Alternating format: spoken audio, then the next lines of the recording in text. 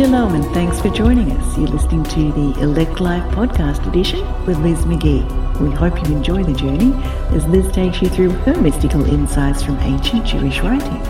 You'll find more info on the website at theelectlife.org. So go check it out and make sure you have oil in your lamp for the coming of Mashiach. And now your host, Liz McGee. Shalom, shalom. Welcome to this episode of The Elect Life. My name is Liz McGee, and I have a sharing again for today.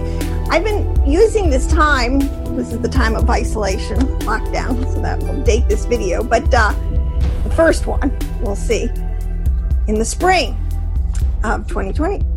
But I have been trying to organize my files. I have massive amounts of folders and files where I have been cut and pasting, clipping, as I read broadly through all the prophets, the out of the Torah, the 5 books of Moshe, the prophets, the writings including the broader canon and the New Testament and the writings there. And one thing is I want to try to, so I've gone back to, I'm organizing my folders on the keys of the kingdom. It's a massive,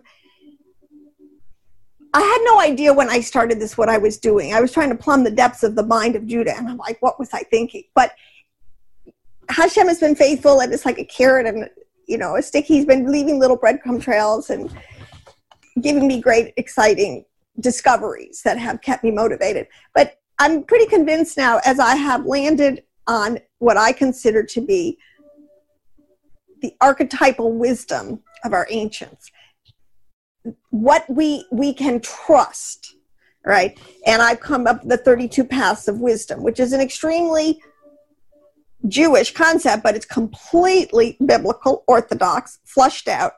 There are so many writings on this that it boggles the mind. And at this point, I just want to say, I give up. I give up to Judah in the sense I will never, I don't know if any other quote unquote Ephraimite feels this, I will never catch up to Judah. I will never, not having grown up learning Hebrew, not having it be the way my mind is organized and works when reading the text, the catch-up is huge. Not having these keys, not understanding how the words are used on all of their levels of parts. Anyways, I'll never catch up. But you know what? That doesn't matter in the sense because the mission today is to bring Ephraim, aka Christianity, back into quote unquote the house of Judah, the learning, the Torah understanding that is there. We did not need to throw the baby out with the bathwater, so to speak, and now it's in terms of reclaiming it. But I think that I really feel like I can take a lot of these keys and this understanding and explain it to the Ephraimite mind without having to use all the Hebraic, the Jewish terminology. For every theology and cluster of words and what it means, they have names for it in Hebrew and all these. And when you listen to the sages and the rabbis, they just rattle this stuff off and it gets to be shop talk. And it really kind of does cut out a lot of people's understanding because they don't know, they're not familiar with the words, they don't know what they're talking about. So I feel like another approach is I can just show it, and I think mind to mind, most people can pick up the concept, can understand it. As we all come back to the pure language of Hebrew and learning the code words, the words in their correct original placement, the way they were originally engraved in the spiritual kingdoms all the way down. So all that, but one of the things too is that it's been 2,300 years, give or take, since the northern kingdom was exiled was divorced, cut off, and dispersed from the land of Israel. And in terms of history, people understand these are the lost sheep. They were completely lost. But it was always the job of the righteous, the sages, to keep track of them, to keep track of the prophecies for them, and to have a correct, it's always been the responsibility of the teachers, the leaders, the scribes, the elders, the rabbanim, to have the deeper level, the sod level understanding. But it hasn't always happened that way. And in many generations, so I want to just go in and go to some of the keys and try to explain it again, because I'm absolutely convinced now that the whole text is written, so much of it, especially from the prophet of the season we're in. And because the words are totally different, Israel, who knew that Christianity today, Ephraim, aka Christianity today, was biblically Israel, house of Israel.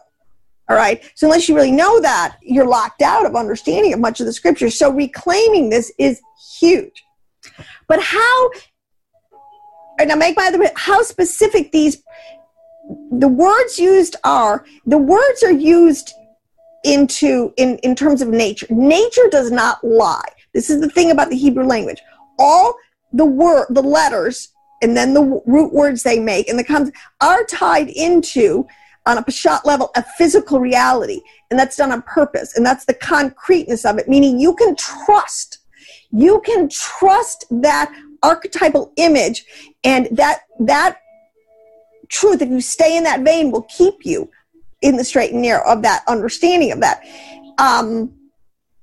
It's when you get outside of that and then people start making stuff up that has led to all the babble, quote unquote, the confusion that we have.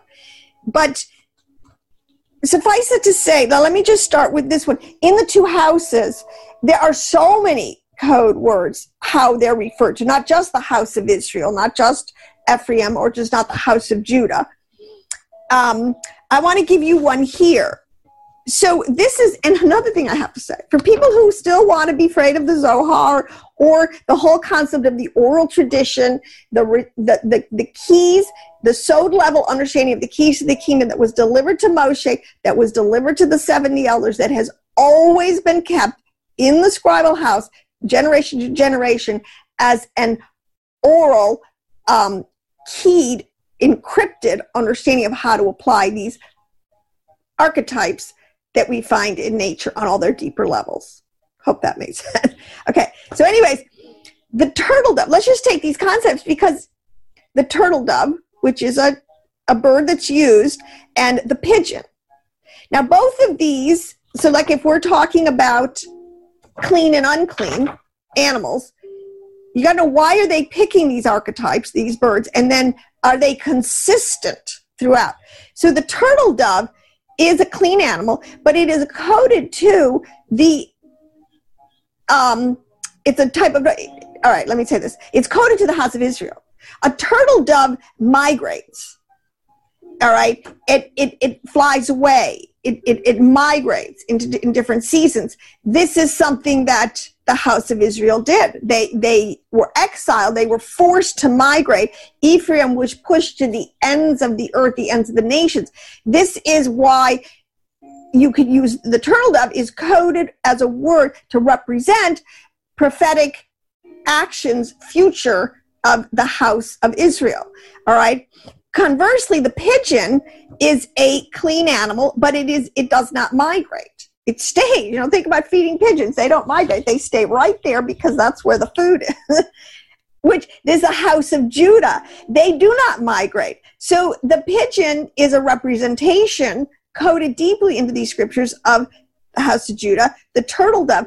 Now, to make my other point here, and I'll show it to you in some of these scriptures, but it talks about the cooing of the turtle dove. There's a famous ministry in Israel, Kol HaTol, which is the voice of the turtle dove. What that means is, at the end of the age, the voice of the turtle dove will be heard again in the land. That's a coded reference to that. The house of Israel, the Ephraimite will be waking up, will be coming back, will be to their original place. They migrated from somewhere, so their original place was the land, so to speak. When that voice, when you hear and when you see these things happening, this and the turtle, that's a coded reference. Now I'm going to show you at the end of the age is in the West, and it'll talk about. So these words, what I'm trying to say is, once you latch on to the correct archetype, and if you follow it through, and I'm always blown away, it is so consistent. All right. So it says here, I have a little quote from the Apocalypse of Abraham. Now, this is the thing, and I have a couple other quotes. I hope I get to this.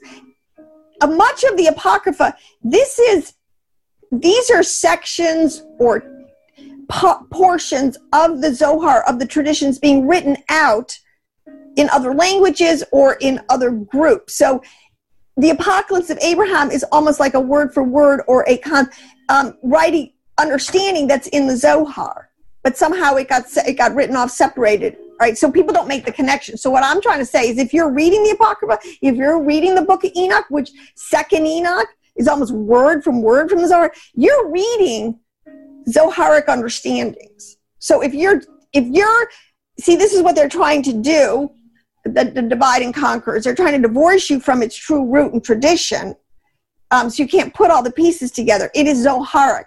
It is in its origination, which means it's part of the mysteries, the deep levels of understanding. That's why it's called an apocalypse or an apocrypha. It's hidden. It's the sod level understanding. All right. So I'm just saying that for people who still have an attitude towards, kind of cracks me up, because you're going to be going, okay. Now it says here in this Apocalypse of Abraham, it talks about how Abraham was told to, separate very specific animals and to make a path down the middle, which is, again, totally follows the archetype of the tree of life, the left side, the right side, and the middle pillar, which is the Mashiach pillar, which is Yod-Heh passing through the middle. No, not all confusion. Every archetype, it fits on every level. So it says here that Azazel, so the point is that Abraham offers up a sacrifice, but remember there were some birds that were trying to bug him. Birds are really code words a lot of times for spiritual angels, right? So it was not without, under the guidance of Yehoel, assisted by many other angels, Abraham offers up his sacrifice, but not without being disturbed by Azazel, who was the fallen archangel and seducer of mankind. Now, if you read in the, they will give you, to a large extent, the names of different angels. We know that there are, we look at Gabriel, Michael, we know about this, we know about many angels on the other side. Azazel and Azel, I believe, are two of the fallen angels, but be that as it may. And is characterized in the Apocalypse in the form of an unclean bird. He swoops down upon the carcasses. So in here you have this concept of unclean birds falling down on carcasses. This is the vulture. See, what they're doing is they're giving you information and understanding of how the other side, the Sitra Arca, the demonic realm, the left side, Satan and his minions, whatever you want to, are operating, what they're doing, and they're coding information. So an unclean bird swooping down upon the carcasses, all right, which is referring back in Genesis 15:11. Now, these unclean birds are also equated with, because you will always have the vessel, and you will always have the power that fills the vessel. Okay, so we have our ruach, our spirit, in our earthen vessel. It's the same thing on the other side. They have a power in a vessel, and it's equated with an unclean bird. But they're also equated in the vessel. These are idolatrous peoples. So unclean birds are representations of idolatrous nations that are filled with power sources or understandings from the other side, the left side. So again, it tracks clean and unclean. But I think that's very interesting. And I didn't have it. I'm not going to do the whole study, but look up the turtle dove, look up the pigeon, look up the context, see if you can glean some of the deeper understandings, how this is the house of Israel and the house of Judah. Okay. Now, another way that they code these things, and so I'm convinced that it's all referring to, again, the condition, the geography, the spiritual state, and the future destinies of these two houses. The whole text is written basically, and again, about the reunification of all Israel, all the holy souls of Adam coming back together in full resurrection power in the end. That's the storyline. That's where we're going. Now, one of the other things that I know, especially in the New Testament, and Paul uses a lot of this language, but most Christians have no clue what it's referencing in its original archetypes in the Old Testament. And so a widow, I want to talk about a widow one who is widowed versus a woman who is divorced, versus the children of the desolate woman versus the woman who lives with her husband. Okay? So these are archetypes of talking about conditions, spiritual, of the house of Israel and the house of Judah. And let's say the widow is represents the house of Judah, and it represents a state of a soul that is cut off, let's say, from its power source. All right, so state of the soul when it departs at its one level, it actually means when the body departs at death from the soul, because again, these are representing a widow has lost her husband. That's the definition of the word. So Judah is many times called a widow. She is sent into exile. She is cut off from her body, which would be the body of, like when she was set in the temple at the kingdom. I guess she's, because you understand, Judah has always, well, let me put it this way. When it says in the verses, more are the children of the desolate woman than the woman who lives with her husband. All right, so let me give all of this. So the divorced woman represents the house of Israel, who was divorced and sent off. She was disconnected from the holy name. She could not use the name of her husband anymore. See, the husband represents Yahuwah. That is Hashem. That is the husband. The she in all these, why it's a widow or a divorce or she, because that's the woman, which represents, we know the bride, which is where it's the kind of the heaven and the earth, which are separate right now. The connection has been, was severed. So when it says that she has no child, Ephraim, who could not use anymore the name of Hashem, because they were, so when you, this is the point with a lot of women, you're divorced, women will go back to their original name. And technically, I mean, that's why some of this stuff, it gets very complicated when you're figuring out the law. You have to track these archetypes very closely.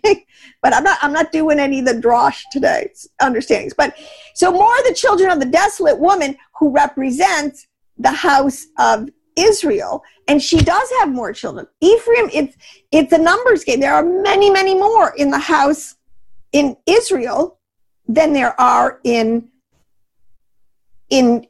of the numbers game than there are Jews in the world today. I mean, that's just a fact. There could be up to 1 billion. I forget what the numbers are. In AK, and I put in Christianity, and I put righteous Gentiles. See, there's a lot of people that are following the understanding, the spiritual level of Torah, and they're called righteous, and they are righteous. They're called righteous Noahites or righteous Gentiles. Or so you have, aka the Christians, and you have the righteous Gentiles, which is a huge pocket of people in the earth today. So more of the children, and this is the desolate woman who was divorcing, disconnected from the holy name, sent out into the nations, became the nations. There was no way to tell the two apart. They totally lost and were absorbed into this. So then there are more of them than there are the woman who lives with her husband. I say Judah was never divorced. She is still, she can be a widow in the sense when she would be cut off in her exiles from the holy temple, from her, husband, so to speak.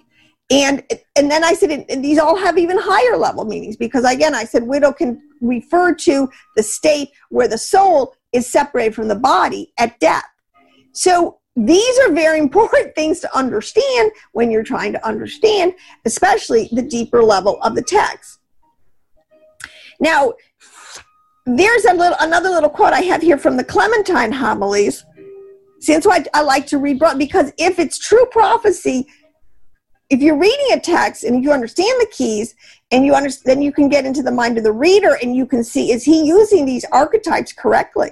If he's not using them correctly, then he is not coming from a pure stream. Somehow there's a lot of mixture in what he's saying. So it says, I should start, but consider those who are of a different opinion with respect to the grace of Christ, the Christos, the anointing, which has come upon us. This is now speaking Clementine homilies to returning lost sheep who are Gentiles. So however you say it to a Gent, doesn't matter. It's just talking. With respect to the grace of Christos that has come upon us, how oppressed they are to the will of God. They have no regard for love, no care for the widow or the orphan or the oppressed, of the bond or of the free, of the hungry or the thirsty. See, these are all words that are also spinning off of these concepts. All right. Now it talks about what I really think this is speaking to. Again, they had a real problem in the early ecclesia had a real problem. The Jerusalem with the Judaizers. There were those still who did not see this unfolding, and let me say that they still wanted to bring every convert totally into the law of Moshe. They would not allow them to be accepted back into the fold until they had fully converted and vetted and done everything required by the Torah of Moshe. But see, this is what the other side would say was, no, they can still come in. Ephraim can still come in. They can have equal status before the Father. They're sons. They're recovenanted, everything. It's just going to take time to get their mind renewed, to get them back up to the level of understanding of the true Torah sage. And that is true.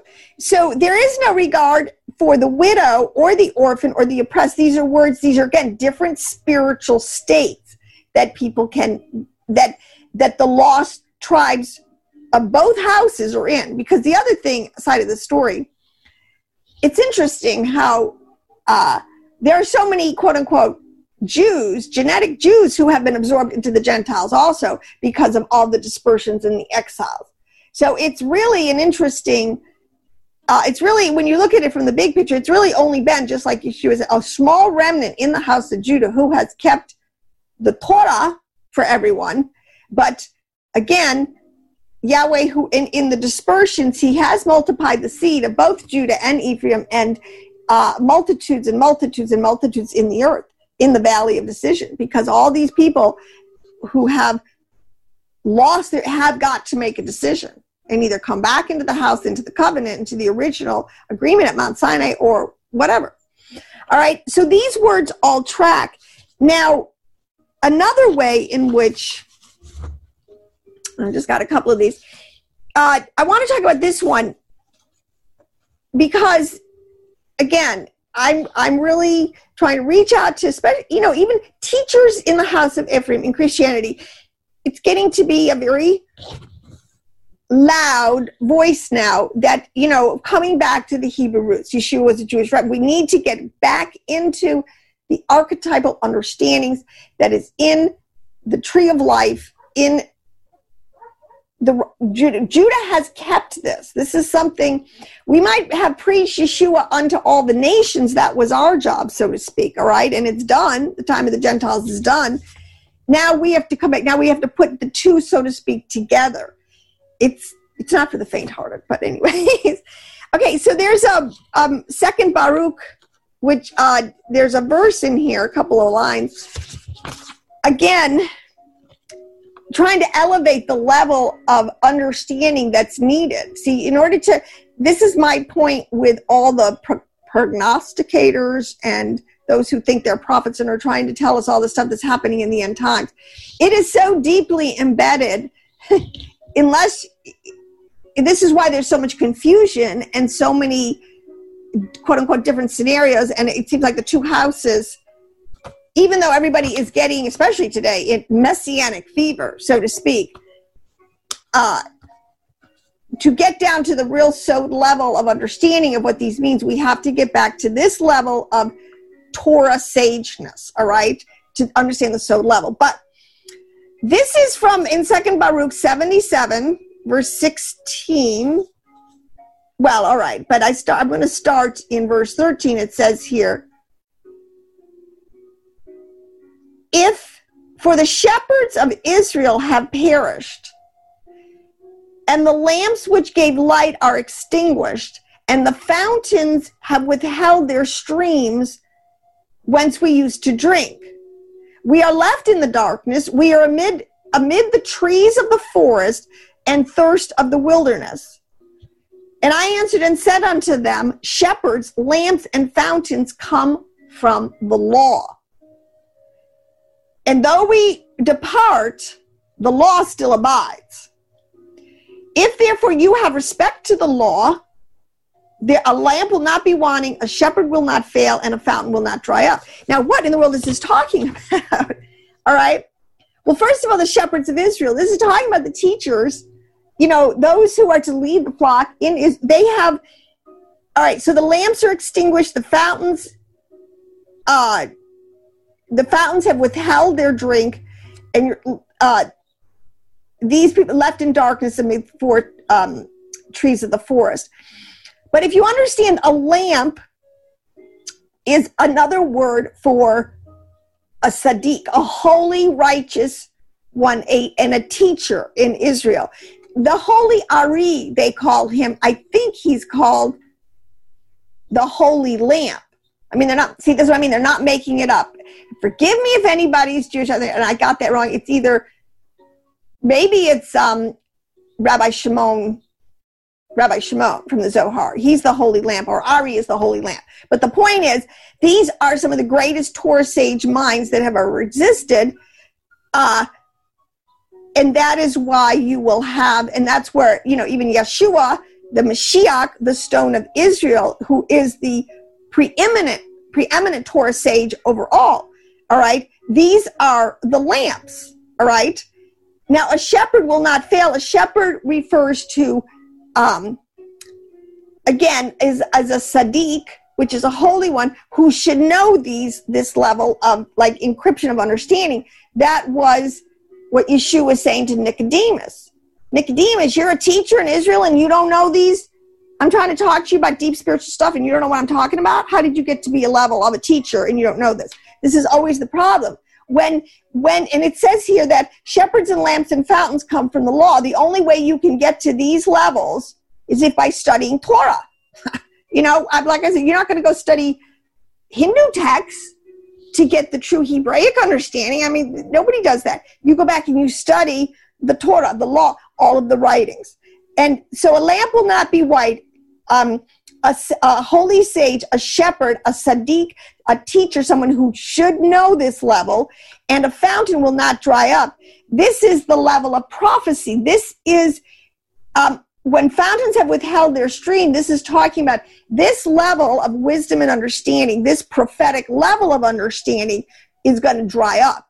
If you don't have true lamps and true shepherds in every generation who know and understand this level. So we have to understand that this is what they're talking about. All right. And it's just to Israel, because Israel, when they were divorced, like I said, they didn't take their Bible with them. They lost very quickly this level. There were no shepherds. They perished. There were no lamps. They were extinguished. This whole, they went into apostasy and idolatry pretty big, pretty quick, and have stayed there basically to a large extent. And now when you hear the voice of the turtle dove in this last days, you are hearing the voice, the return back to the Torah, and especially for instruction in this level of understanding. Now, this is another, here it is again, this is from the Talmud Hara 14a, where they're kind of talking about the same thing. It says here, even in the time of Jerusalem's downfall, trustworthy men did not cease among its people, as it is stated. For a man shall take hold of his brother of the house of his father, and he will say, you have a cloak, be our ruler. See, again, that's very apocryphal, unless you have to know what a cloak is. But the Gemara explains, that they would approach someone and say, say that these things that people are careful to keep covered with a cloak. In other words, the soul level understanding, it is cloaked, it is hidden under a couple layers purposely. And you have to be taught or dig, like I had forever, to uncover this level, to find this level. But it's what it's trying to talk about is that there are people who should have this level of like mantle of cloak. Remember when Elijah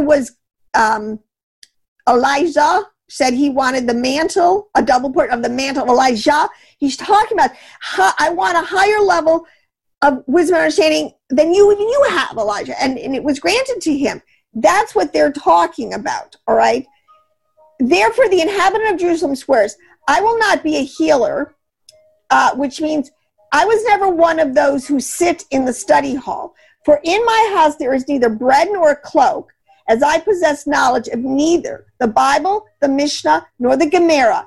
This shows that even at Jerusalem's lowest spiritual ebb, its inhabitants would admit the truth and own up to their complete ignorance. So in other words, these words are covering or alluding to some of these.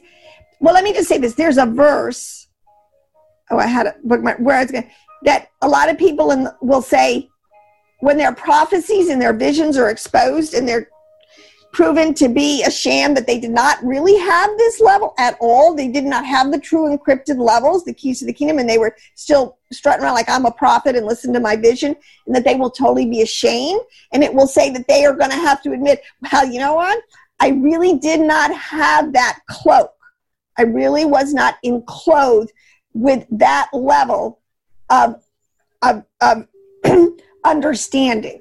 All right. And these people do not have, and most Christians today, because we've totally divorced ourselves from the revelation that's still in the house of Judah. You got to separate. So you got to understand, you got to separate the concept of Mashiach, Messiah ben Joseph, Messiah ben Eber. You just have to, you don't have to pretend it's not there, but you have to separate it when you are critically trying to understand your text, because it's not, it's a huge part of the story, but it's not the whole storyline. You can't throw the baby out with the bathwater. So you need to have a knowledge of the Bible, the Mishnah, the Gemara, the Talmud, because that's where they're carrying forward, and in the Zoharic writings, all of this deep level of understanding. So, again, trying to explain, this is how these words are being used. Shepherds are lamps and fountains, I said, come from the law. You need to tap into, said, these streams, a vein. This is what's called a vein of understanding, or a fountain of wisdom, or a stream of knowledge. Those words, we have vein, fountain, stream. We're talking about flows. This is like a prophetic stream. This is like a stream of knowledge, of understanding that's spiritually up there. You have to tap into this. You have to mine it. But it's talking about Chokhmah, Bina, and knowledge. It's talking about, get wisdom, get understanding, get the deepest, highest level of understanding. Okay, so this is what I'm constantly, I guess, at this harping, but it doesn't matter. Okay, so Levi and Judah, see, another way that these things are coded, where they talk, especially in the War Scroll, if you read that, in that's so apocryphal, but they have different names for different kind of groups of people. There are the called of Yah, all right? There are some that are called the princes of Yah. And then there's that are called the army of Yahweh. Okay, so that's not an accident that you have called princes and army. They're coded with something. The called of Yah is the whole congregation. We're all called. He's calling everyone, all the ecclesia, all over the world. The princes of Yah are the chiefs. And in that category, the heads, you would have the Torah sages. Moshe is the head. Yeshua, he is the head of the house. He made the house. The house exists for him. He made it. All right? These are the chiefs. The most highly, because everything's reversed now. I won't go into that. All right? Then the army of Yah are the Levites. All right? and the priests, they do the work of the spirituality, the inscribing. Every generation, you have to keep these texts current. You have to keep them. You have to dispose of. You have to keep the houses of learning flourishing, open. You have to be bringing students in, bringing them up. I don't think this is why it's so hard. I will never stop doing it, but it's very hard for me to rise up to the level of a Torah sage or any Christian teacher today, because you did not grow up in yeshiva. This was not taught to you in the linear fashion of precept by precept, according to the letters and then the numbers and then the tree of life and then the Sephirah. See, that's not how it was taught to us. So, but that is where we're going. So now another, let me get a couple of these other understandings in here. So, I was listening to another rabbi, a Kabbalistic rabbi I have a lot of respect for, and has some great information and understandings, and I glean a lot. But I was really blessed by his understanding, and he's really talking to his own people. He's saying, because again, the lost tribes is a big issue in Judah. How do they explain it? Who are these lost tribes? What are they coming back? I mean, they're as curious and trying to integrate it, make it as anybody else, as we are. But he really explained, as laid it as clear as you can, that the Bekarah, the blessing that's on Ephraim, which is a multiplicity, I've been trying to say, it's be blessed, be fruitful, and multiply. That whole is, he said, that's on these people. He said, and so you have to see that the multitudes, and he gave the numbers like Judah, if Judah hadn't lost all the people in the Holocaust, if they hadn't been, the Crusades, if all of these, if the Romans, when they exiled them, I mean, they have had population decimation thrown at them generationally. They could be, I think he said they could be, they're at 14 million now, they could be easily up 50 million if those had, but Ephraim is up in 1 billion when you take that seed in the whole earth. So, but Rachel, there's a verse of Rachel is weeping for her children. See, this is where archetypally, who was Rachel's child? He says, she's not weeping for the Jews. Judah, Rachel did not birth Judah. Judah's mother is Leah. Totally different. Rachel birthed Joseph, Benjamin. Okay, those are her children. If Rachel is weeping for her children, and most people understand now that one of the earliest groups to hear and respond to the gospel, so to speak, were the Benjamites, the tribe of Benjamin, living with Judah at the time, because Benjamin always stayed with Judah. Judah kind of took Benjamin on like an older brother when Joseph, Benjamin's real older brother, got sold down the river, and Judah was very instrumental in that. Judah, out of a contrite heart, felt bad and kind of took Benjamin under his wing, and so Benjamin has always been very close to Judah, and actually part of the temple is on the land inheritance of Benjamin. I mean, I'm telling you, you can't make this stuff up. So who is Rachel weeping for? She's weeping for her children. Her child is Joseph. Joseph represents the multiplied seed. That's the whole point. And so he is saying here, you think that you're saying, in a way, saying, like, how can you say our patriarchal mother, one of our mothers of us 12 tribes, why would she not weep for her children to come home? I mean, it makes me want to cry. I mean, seriously, what mother does not weep for her loss? What mother out there, all of us who have wayward children, do not weep daily before the Lord? Bring these kids home. See, so it's so important to understand the character. Okay, Rachel, who's her child? Joseph. What's the condition of Joseph today? He is in the dispersed land still.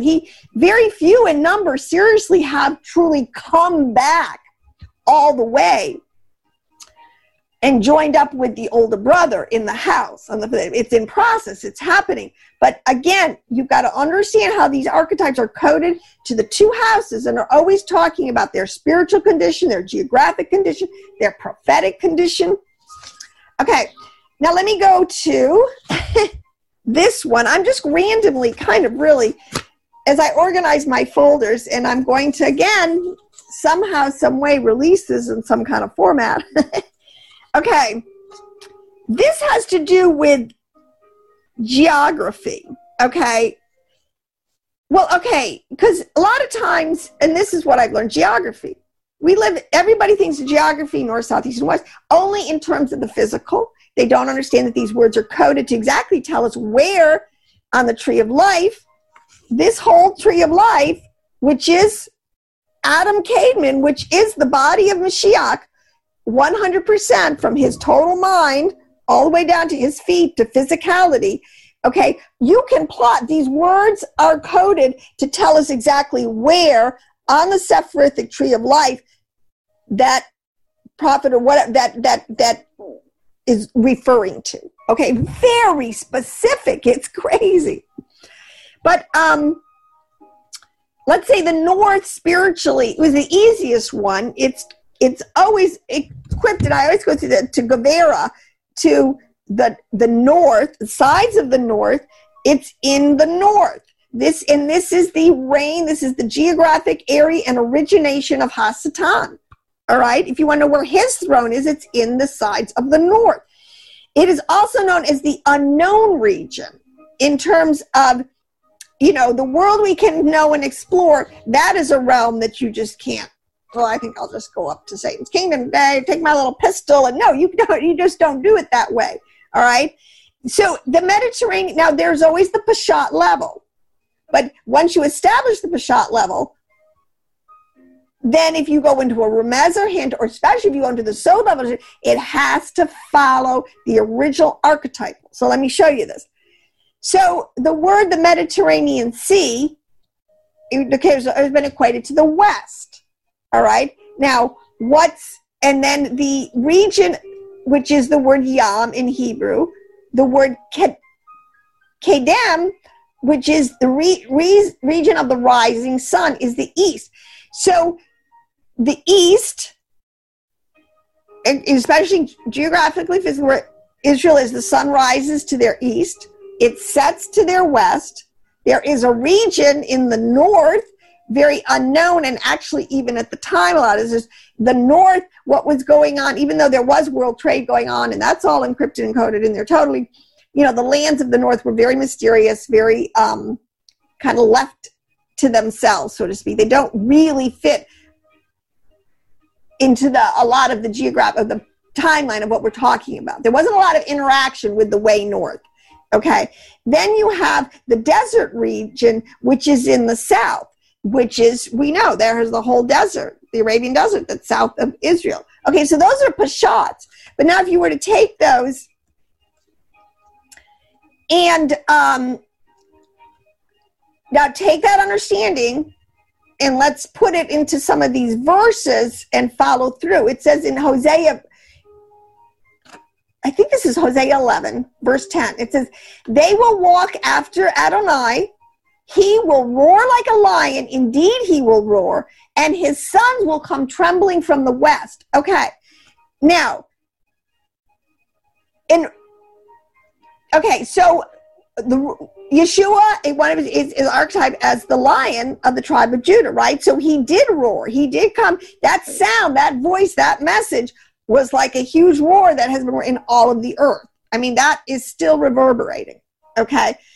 So, and his sons will come trembling from the west. The west is the setting of the sun. The west refers to the end of the age, because if you take an age, a day, which is the word age, it starts in the east and it transgresses. So if you want to talk about a prophetic event in the end, in the Latin, you would put it in the west. You would code it up with the word west, because that's the end of the day, the end of the age. The sun goes down. See how it just follows archetype. Versus they talk about the east, the beginning, the Rosh, like Adam in the garden, where the early events happen, or before the flood. These things. The ancient, the east and that's why they talk a lot about knowledge from the east as being very old and original, and that's geographically and accurate. All right. Now, Rashi says, and Rashi is a great Bible commentary. I always recommend loading up from Chabad the Tanakh and then the commentary by Rashi, because it's always good to go in and to look and see. He totally nails the Pashat level understandings of these, so you can totally not get out of archetype and understand how the sages have used these words. He says, Rashi, he shall roar like a lion. He will yet roar to them like a lion, that they leave the exile and follow him. What did Yeshua do? He roared like a lion. We're supposed to leave Babylon, which is another whole coded way of saying we're supposed to leave the nations, the exile. We're supposed to come back to the house, so to speak. It's exactly accurate. And the children shall hasten from the west, especially in the end of the age. That's why they call these last 2 days, since Mashiach, these 2,000 years, as the days of the footsteps of Messiah, because they know he's going to roar from the west. The exiles shall be gathered from the west, which means at the end of the age, there will be this huge harvest. Isn't that what we're all talking about? There's a harvest. And so when it's talking about coming from the west, you can't necessarily... there will be huge pockets coming. I mean, America, we have huge, between the house of Israel, the house of Judah, and the righteous Gentiles, and we have quite a harvest. I believe we do have a great harvest in our future. But the West is used more at the terms of the end of the age. At the end of the age, in the West, that's how it's being used, okay? The harvest, it's like he planted the seed in the East. He planted it in the beginning. He's going to harvest this in the West at the end of the age. I mean, it makes perfect sense, all right? Now, here's one in Luke 12:54. And again, this is what Yeshua is saying. Like he said to Nicodemus. He said, he was also saying to the crowds, when you see a cloud rising in the west, you can immediately say a shower is coming. And so it turns out. So they knew by keys how to read this nature and to determine its different coded things of what was coming, even in what I'm trying to say, the weather. Okay. But he says, you hypocrites, you know how to interpret the appearance of the earth and the sky, but you don't know how to interpret the present time. Again, you don't know these keys, so you can't see the prophetic fulfillment going on in your time. You can't teach it, receive it. And actually, like Paul, you're kicking against the pricks. You're kicking against my plan. Okay, so again, once we get up to the level of really recapturing these keys and understanding them in their total biblical context, here's another one. Now, this is Philo, okay? Now, Philo was and I have a lot of respect for Philo. He was a totally initiated, and I believe, believer in Yeshua. He got it. And a lot of his writings have been totally saved for us, which is a good thing. So we can understand how these words were used at the time. Okay, so he says in Eden, so why was the Garden of Eden in the east? Because it was in the beginning. He planted it towards the east. So in other words, right, Garden of Eden was planted way in the beginning. So it was planted in the east because we're following in a cycle, a time cycle. This is said in the first place because the motion of the world proceeds from the rising of the sun to the setting. And it first exists in that quarter from which it is moved. Secondly, because that part of the world, which is the region of the east, is called the right side also. And that region, which is in the region of the west, is called the left side of the world. So once you get archetyped, like I said, on the tree of life, what he just said was, this is the west. Let me get my figures. This is the left side. This is the right side. This is Hesed. This is the end. Okay, so the great harvest is coming from, oh my gosh, here. The west, the left side, the end of the age. All right. And the region of that's why I said the region of the west is called the left side. The greatest harvest is going to come at the end of the age. And where's that harvest going to come from? From people, the left side, and this gets into the people of mixture, all right? This is the people who haven't quite, all those in the valley of indecision haven't quite make up their mind. And just look at, choose you this day. You know, that day, the age for being able to choose is going to end very, very soon. So, again, there is absolutely nothing arbitrary about these archetypes. You can trust them, and you can really learn them, and then we can track truth, and we can straighten everything out. Let me see. Now, let me go over here. I did that. I had, okay, now this is where another one. Okay, let me just do two more. Okay, wait, I got a couple more. I don't know how much time I've been going, but from the mountains. Now, the everlasting hills. This is another one. This totally relates to the tree of life in its deep sowed level understanding. The everlasting hills, when it talks about in the tetragrammaton, Yod He, Vav He, two He's, two feminine markers, if people understand all this. This is the left side is the feminine side. There's two He's, and it totally tells us here that these are related to Bina and Malkut. These are, when you understand this, Bina, who is our heavenly mother, who is wisdom, who is understanding, and Malkut down here, this whole progression, okay, is a progression of the transcendence of Elohim into immanence, into physicality, okay? But how they code this, the mountains is all of these separate, they're male, all of this separate around which is called Zer and Pin. These are all male. These are the two feminine markers, all right? And again, there's a reason, it's not arbitrary, and it follows. So the mountains is Zer and Pin, the feminine markers, Bina and Malkut. Those are the everlasting hills, the two hills. But there's plural mountains, all right? So, and each of them is a world. You know how they say in Baruch, oh my gosh, Baruch Shem, Kavod Malkutot, Leolam Va'ed, in this world and in the world to come. The world to come is coded related to Bina, our heavenly mother. This world is the world of Malkut. We live in this world, this physical world. Okay, there is a world coming, which is talking about Bina, which is talking about a level of wisdom and understanding that is going to descend on this earth, which is going to make a millennium, which is going to put down all rule and authority of the other side.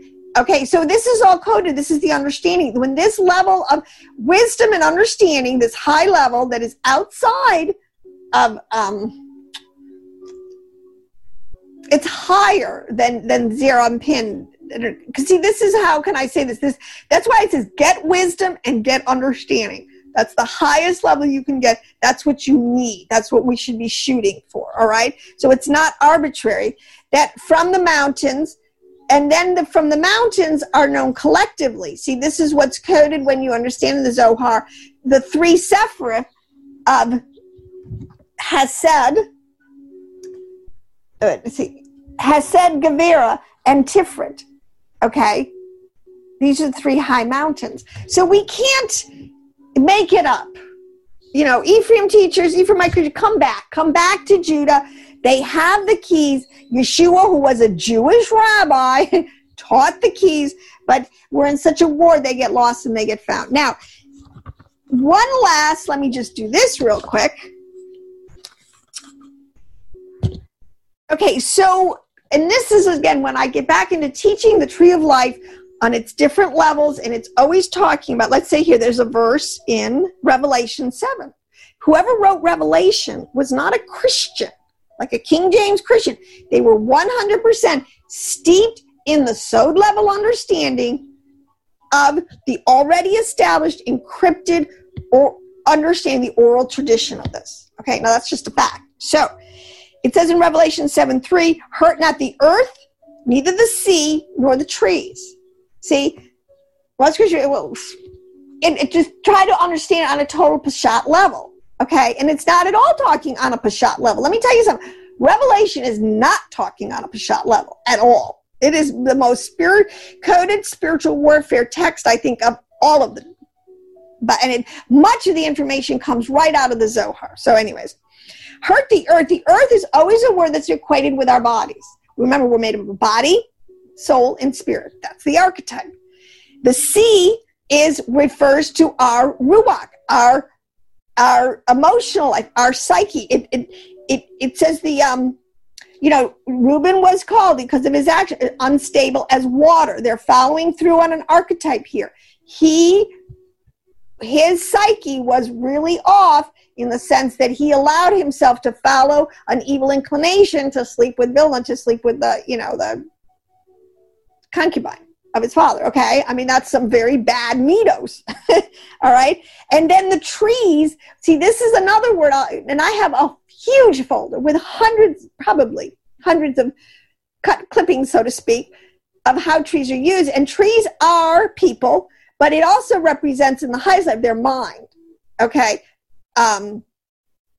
so you have here an archetype: do not hurt the body, the soul, or the mind, the spirit of these people. Okay, and who? Of the righteous. All right, so this is so important to understand this coding, because even as we go into great tribulation, there is still a sweet spot, even in the midst of it, for the righteous. That's the promise. We will have a sweet spot, a safe haven. The chaos, the plagues can be going on all around us, but they will not come near our door. That's the promise. But you have to be living your body, your soul, and your spirit. This is the point. The earth, the sea, which is your psyche, and it's a great analogy when you understand it, an archetype of nature. The sea can be very calm. Remember, you can be at peace. Everything's lovely. Today's a beautiful day. My ruach, my emotion, but it can get into a tempest. It can turn into a raging sea, due to circumstances, whatever. That's what they're doing. The emotional life of man is a total roller coaster ride. And then trees. And this gets into the whole dream with Nebuchadnezzar and what he was seeing, where the head was.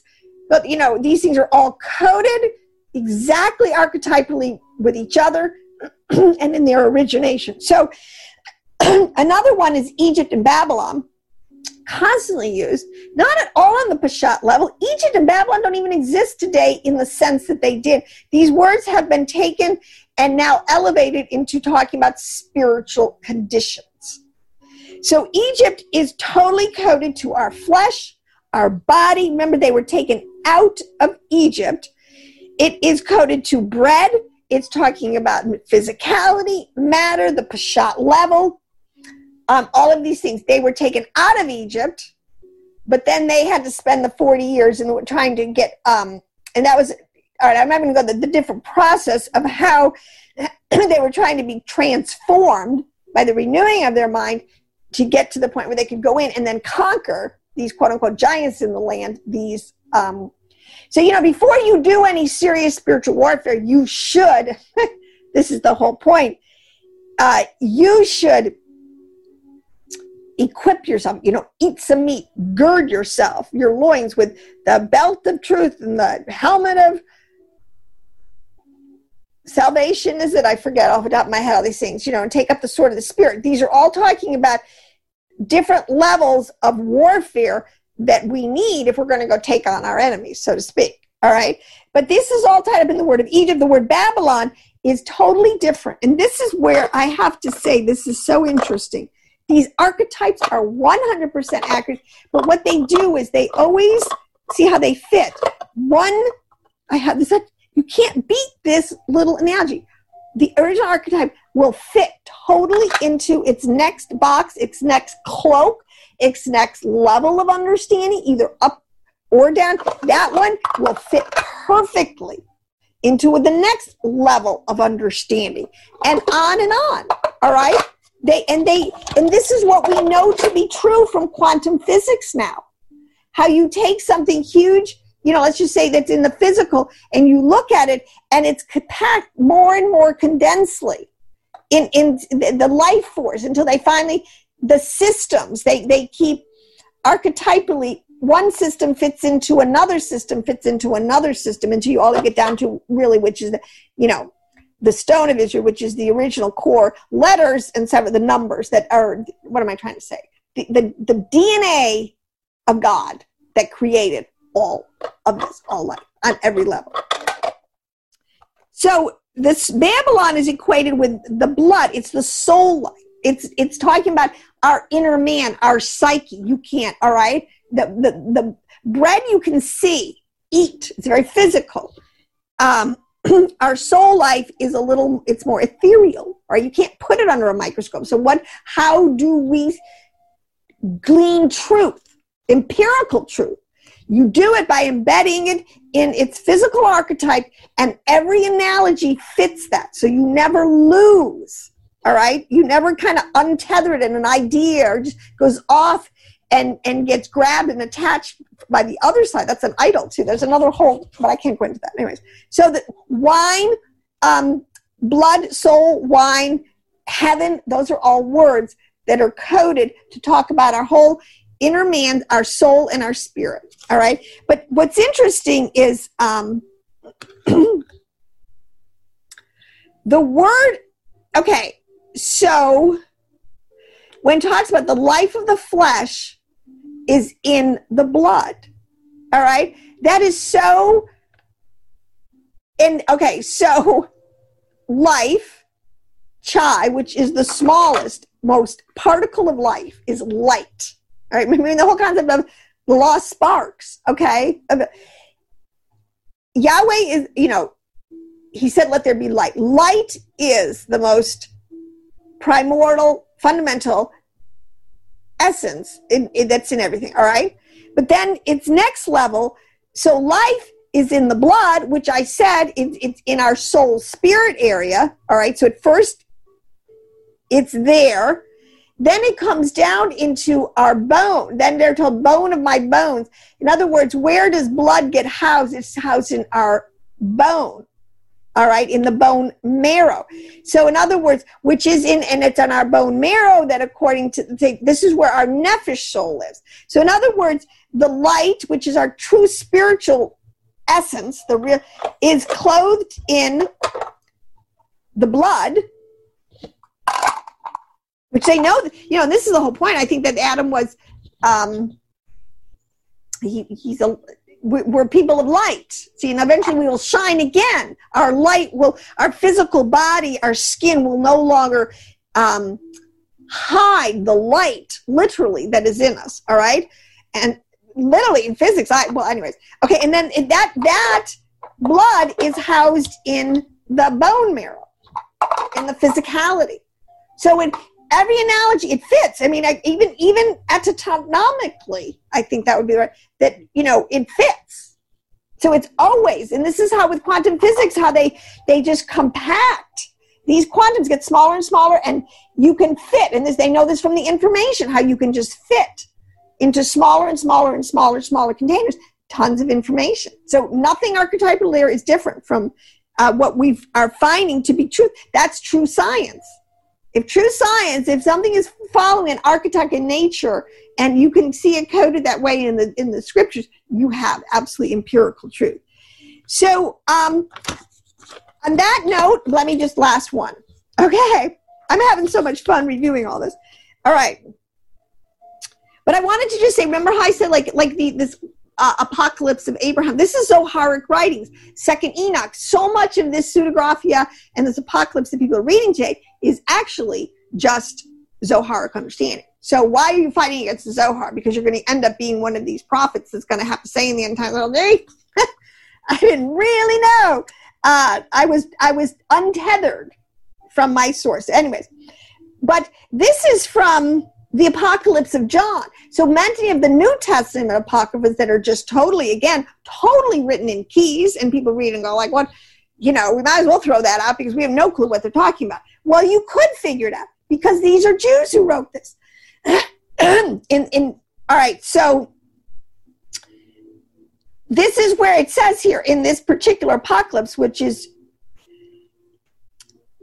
where they're talking about these archetypes that are already established. And it talks about, John, it is needful that one should hear these things from me, for I have need of one that will hear. In other words, and one of the things I have to tell you, the tradition, and it would be much better for us, that's why you would go back to yeshiva, is you study teacher to disciple. It's very important and this is why Judah has been, to a large extent, hugely more successful than Ephraim ever was, of retaining truth, quote unquote, in the house, is because they had such strict rules of transmission and they had such a strict level of learning precept by precept. You would learn Torah first, then you work your way up the ladder. But if you were John and you're trying to teach new converts who have been lost from this tradition for up to, could be hundreds of years, today it's been 2,300 years, 2,300 years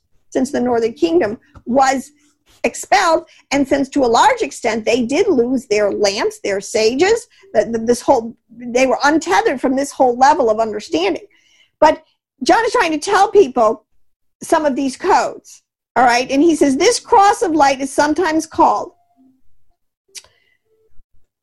there we get a word, by me for your, sometimes called mind, all right? Remember I told you mind, where body, soul, and spirit level to the mind, our highest rational, empirical truth of Elohim that can be revealed to our mind. All right, that's where the law is. The law does not change. All right, so you have the mind. It's sometimes called Yeshua. He was Yeshua. He was the Word was made flesh. Sometimes Christ, which is Christos. People have to understand these words. It's a level of anointing. It specifically refers to that high level of Chokmah and Bina, wisdom and understanding, where this higher level understanding is kept. It's sometimes door. Is not Yeshua, as he called it. He's the door. And this is the problem. Most Christians now, and I understand this, it was told me early on in my journey that, most Christians they just hang out at the door. They get in the door and then they just stay there. It's like going into the temple and just going in and not, I'm not even going to go there, but then there's all these rooms. He said, in my father's house are many mansions. Mansions are palaces. These are talking about different Sephirithic levels of wisdom and understanding. All right? There's many rooms. Have at it. He's prepared a great feast, a banqueting feast. All right. Sometimes doors, sometimes the way. They were followers of that way, the Nazarenes. They were following a certain mental understanding that, yes, Yeshua was the Messiah ben Joseph, all right, who had come, Rachel weeping for her children, who had come for the children of Joseph. Sometimes life. Yes, he's Che. Hey, he is life, L'chaim. All right. Sometimes truth, emet, truth, and I'm talking empirical truth. Now, thing that's going to be so exciting is we can start teaching this stuff to the empirically. I mean, all the naysayers, everybody. It's going to do quite a thorough winnowing work.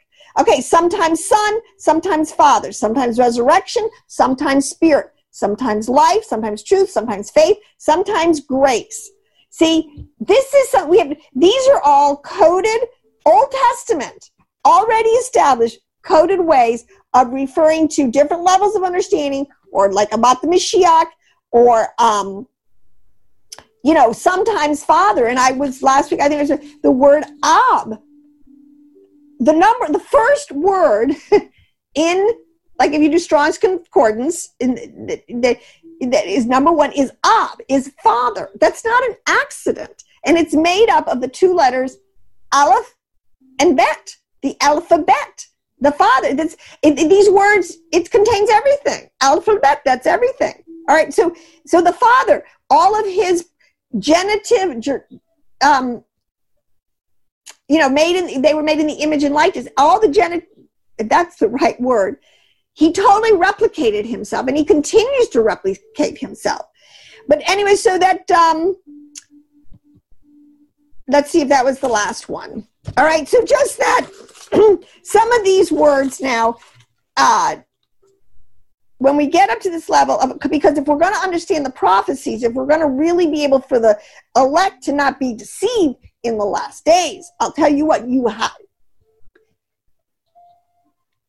better not be following teachers who do not even have this level of understanding that it's there.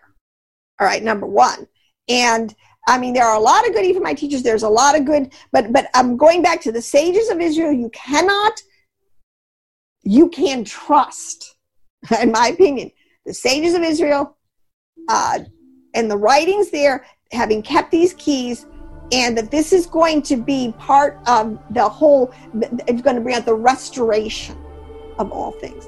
that, hey, I'm ready. I think most people looking at the world's landscape today, let's just do this. Let's wrap it up and let's believe the Messiah ben David, our king, comes soon to establish the kingdom, and we can all live peaceably under it. I just think this is the next thing. When we understand how incredibly the millennium is going to be full of all the fruit, the bounty that the earth at every level, mentally, physically, and spiritually, could have produced, that's latent in it.